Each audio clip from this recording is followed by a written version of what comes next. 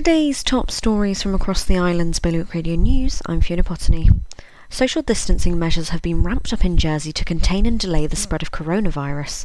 Islanders must now keep to a distance of at least 2 metres between themselves and other people from outside their household, while cinemas, theatres, museums and galleries, sports facilities, spas and betting shops have all been ordered to close. It comes ahead of a major vote on emergency powers for the government by states members this morning. In Guernsey, third sector organisations are offering support for individuals and families struggling to make ends meet during the public health emergency.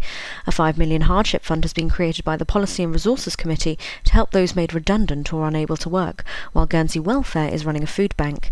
Meanwhile, a dispute over health sector pay continues to rumble on in Guernsey. Unions said staff are not happy about an imposed pay deal, particularly as they are the ones on the front line of the battle against coronavirus.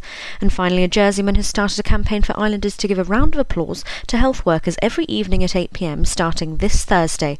The daily clap for carers, as the practice is known, is already widespread in Europe and growing in the UK. While still respecting social distancing rules, it's hoped that islanders will make noise by clapping and banging objects from their windows or balconies as a show of appreciation to health workers, charity volunteers and local businesses. For more on all these stories, visit bailiwickexpress.com.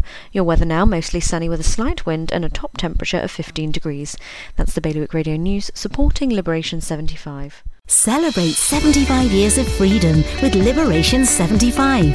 Find out what's on at liberation75.je. There's something for everyone.